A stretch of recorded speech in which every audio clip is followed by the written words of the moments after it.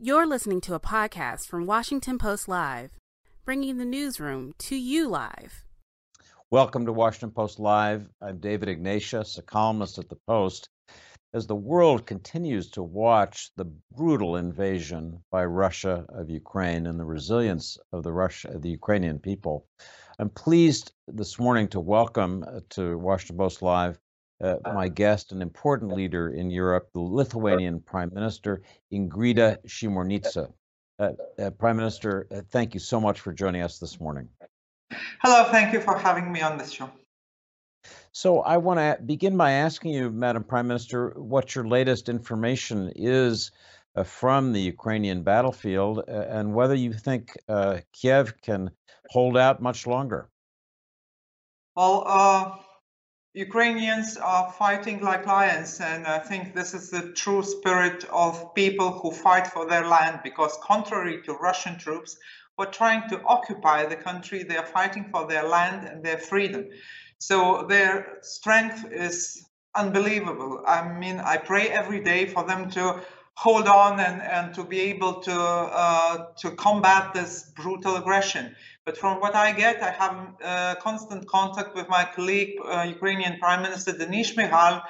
And of course, we also have quite a unique international coverage in this situation. We see that today, despite the sort of talks about the talks that are happening somewhere in Belarus, Russia is attacking Kharkiv with carpet bombing, meaning that they basically choose no targets. They are just carpet bombing the city, residential areas, places where there are no military buildings or no military infrastructure whatsoever, which only proves that everything they are telling about this spec operation, as they call it, is a complete lie.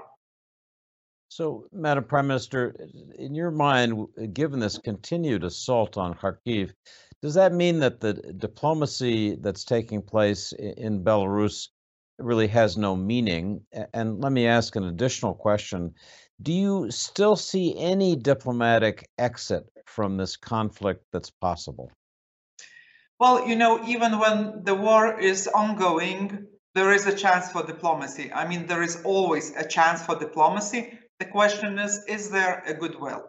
So from what I've heard from Russian side and from what I hear again today, they want to agree, or they want Ukraine to surrender, as a matter of fact, under the Russian conditions. And those conditions are this crazy demilitarization and even more crazy denazification, things that they sort of claim Ukraine is doing, running a Nazi state, which is a complete nonsense. And I've not heard anything more reasonable from the Russian side. I can fully understand Ukrainian government and Ukrainian president, because it's the civilian lives that are being lost. There is a couple of dozen of children that are killed. And we know that. And there was just a moment ago, there was a speech of Ukrainian ambassador to United Nations in the General Assembly. And he quite eloquently described the situation on the ground. So it's understandable that none of democratically elected government want its people to be killed. So they are doing whatever it takes to at least try to stop the war. But I have little trust in Russian intentions. Madam Prime Minister, President Putin over the weekend did something quite unusual, which was to place Russian nuclear forces, he said, on the highest state of alert. The Pentagon responded by saying that this was entirely unnecessary, but it's led some people to wonder about Putin's state of mind. You follow Putin so closely because you're a neighbor. I'm just curious about whether you have concerns about his isolation, his decision-making. What's your thought as you looked at that declaration of the nuclear alert? Well, there are a couple of things I would like to mention. First and foremost, this is not the first time when he's putting this argument on the table. It happened before.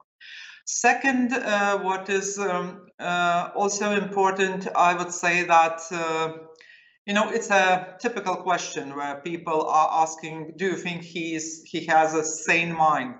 Well, I'm just an economist, I'm not a psychiatrist, so I do not have any competence in judging whether this is a proof of some mental disorder. But what I can imagine is happening, I think he has a very limited information of what is actually happening on the ground, because he made a couple of very big miscalculation in this operation. First, miscalculation was about the reaction from the Western democracies. He definitely was counting and was betting that if even there will be a unity, then this unity will be in prayers and words, not in deeds. And he miscalculated. And the second one, he was miscalculating the reaction of Ukrainian people.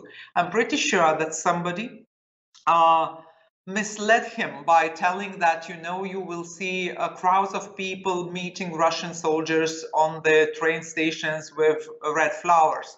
And this is not happening. And the Ukrainian people are fighting like hell, and they will be fighting. And I think this was, this of course brings a question, what is the information that he bases his decisions on? So that's a fascinating response. You're describing a Russian president who is isolated in terms of the information he receives, and who's making judgments that simply don't match reality, if I'm understanding you right. Yeah, because what he's saying, there is a big question. Can a person realistically tell such a nonsense, not believing in it? So most probably he believes in it. But to believe in things that he's saying, you actually have to have a very limited information to make a judgment like that. So there is an information, or one might say rumors, that are coming from Russia, that he is spending most of his time in bunker. So maybe that's why he likes those long chats with world leaders, where he is explaining his approach to world history for 6 hours.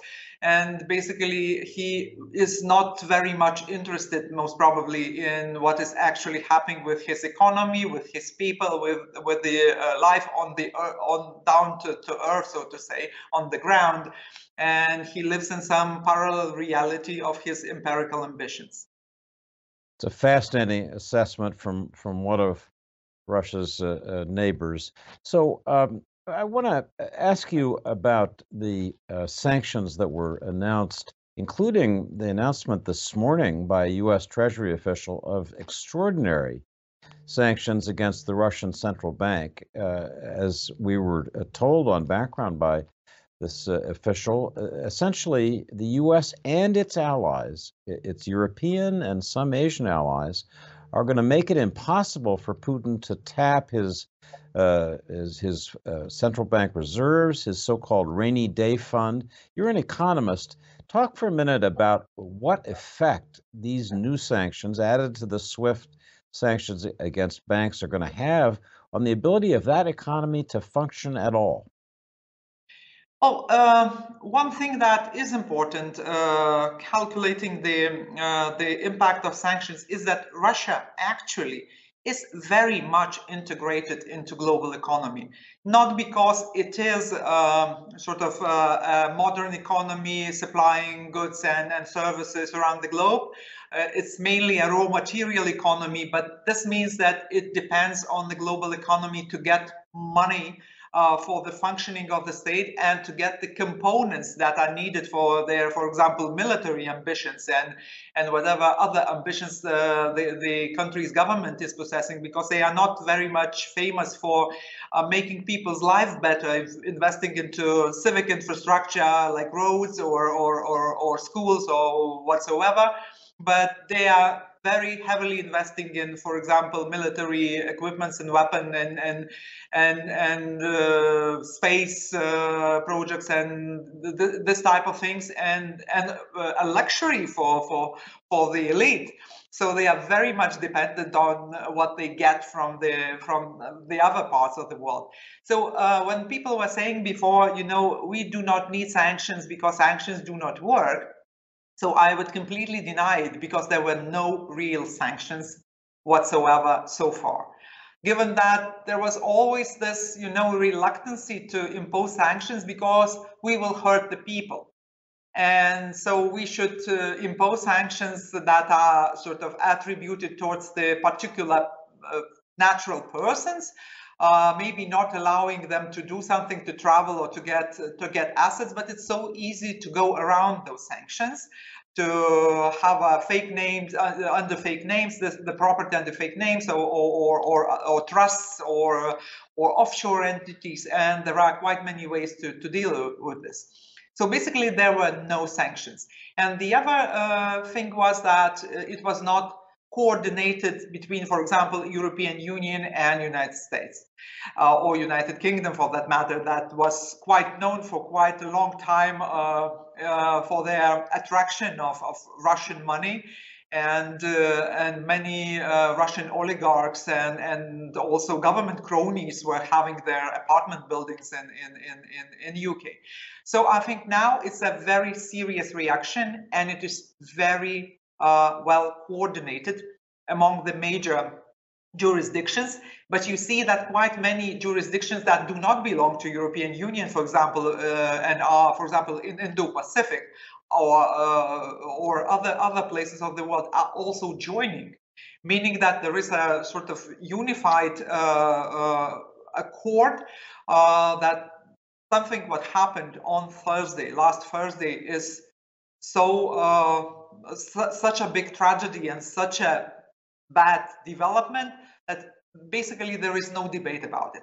So what does that mean? What happens? It means that basically Russian government or central bank will have a very tough work. I don't think it is doable to sustain the ruble. We see that the prices of assets of Russian companies are tumbling down on world stock exchanges. And I don't know if Moscow has opened its own stock exchange, but I presume that they did not dare to do it.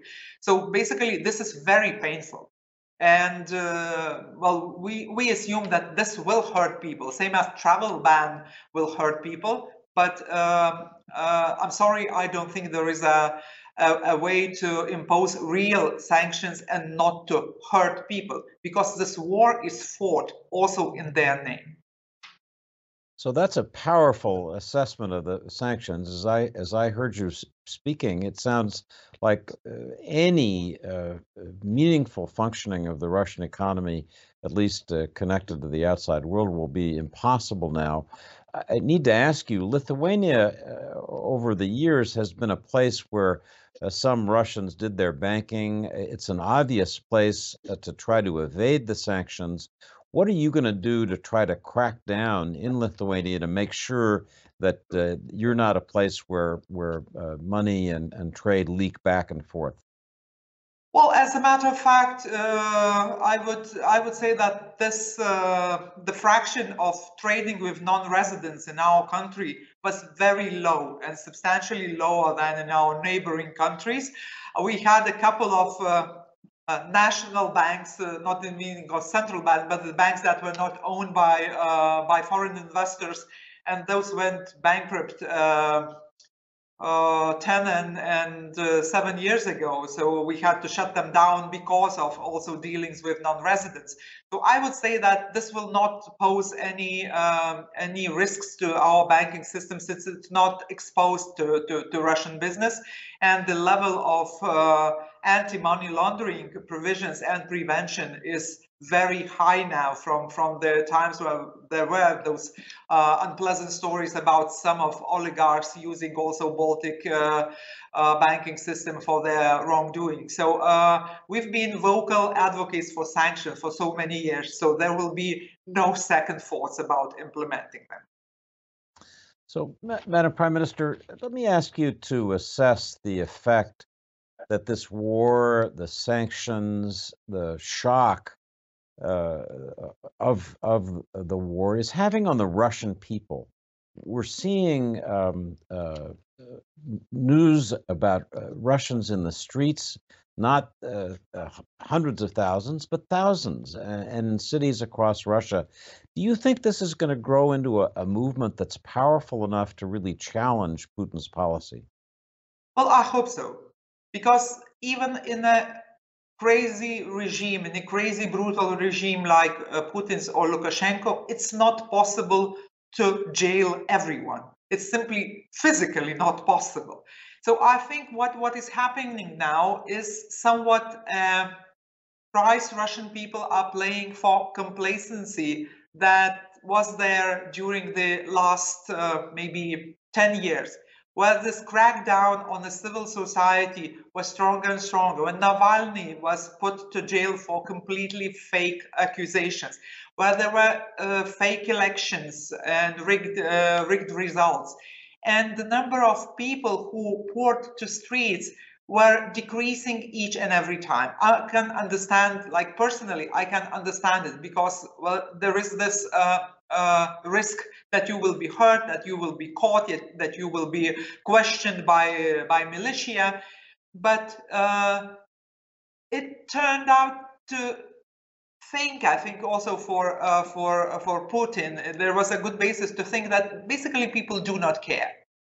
And he thought, especially after Crimea, when the support for this move, for this occupation of Crimean Peninsula was very wide in Russia, as a matter of fact, including the circles that are educated, well educated, that could be attributed to elite, a cultural elite or scientific or political. So this complacency is somewhat the reason why this crackdown on the society is so harsh during the last couple of years, because there's basically no non-profit organizations. They've been proclaimed either foreign agents or extremist organizations or whatsoever. They've been closed. Navalny was jailed, and there is basically limited options for the organization. And we know that there is also a censorship that is switched on now, because you are not supposed to use the word war in Russia. You will get a penalty for that, because it's not a war according to them. It's a special operation, a special peacekeeping operation, which is yet another Orwellic or Kafkian expression about what is actually happening. So yes, I feel deep pity for people who actually do not support this. And I feel deep respect for those who dare to pour to the street, although they know that they will be caught, they will be questioned, they maybe will be sentenced even for that. But if there will be no substantial numbers of people protesting against war, then I don't think that much can change. And Madam Prime Minister, are there ways in which we in the West, you and Lithuania, can help and encourage Russian people in challenging this terrible policy of unprovoked aggression by Putin? Look, there were, I would bet, a couple of 100,000 people who took to streets of Berlin yesterday. And it looks like, they say, Western people, they do not care much. It's only those Baltics who are very noisy about, about Kremlin, because they are so close, so they maybe are over cautious or over alert. That was something we've been accused for so many years, and maybe even sometimes called paranoid. And now we see that, unfortunately, this is happening. So for the people who are in the center of the event, for the people in whose name this war is fought, I think it should be a strong encouragement for taking to the streets. But I'm afraid that the major driver most probably will be the economic situation, because we see that the effects on people might be quite substantial. And if that anger would help people to make up their mind, then that was worth it. So let me turn, Madam Prime Minister, to what's really the toughest question for you in Lithuania and for NATO, and that is if Putin succeeds in Ukraine, and you'd have to guess, given the size of the Russian forces there, he will succeed at terrible cost. What's next? And people ask in particular whether Putin will next move to try to essentially take back the Baltics, reduce or eliminate your independence the way he's trying to destroy the independence of Ukraine. Tell me first how likely you think such a move is, and then I want to talk about what the West can do to help you prevent that. Well, there is a significant difference, of course, between us and Ukraine in a way that we are members of NATO and European Union. And yes, there was a bet by Putin also against the Ukraine that, you know, there will be nobody for you because you're not NATO member, you are not EU member, so there will be nobody for you. There will be just words and prayers. But what we see, as a matter of fact, happening, that even countries that was unimaginable that they would supply lethal weapons to a country that is not member of NATO. Now we are seeing that happening. It's much more hard to explain why you are not supporting Ukraine today in terms of weapon supplies than to explain why you are doing this. And we as a country were among those who started to do it from the beginning, together with our allies in the United States, so United Kingdom and other Baltic countries and Poland. So basically, the big difference is that also NATO reacted to the situation swiftly and quickly, and responded with supplying more troops, more boots on the ground, and more other measures that could deter, that could be used as a deterrent for Kremlin regime. So I think that, you know, we can only speculate what would be the moves of Putin if he succeeds in Ukraine, although I see little chance of him succeeding, because even if he can take Kiev, the fight that will be fought by Ukrainian people will be very long, and it will be devastating for Putin's regime, because this is a country that thrown down two of Kremlin installed presidents and elected democratically a couple of parliaments and couple of presidents, and they cherish their freedom very much.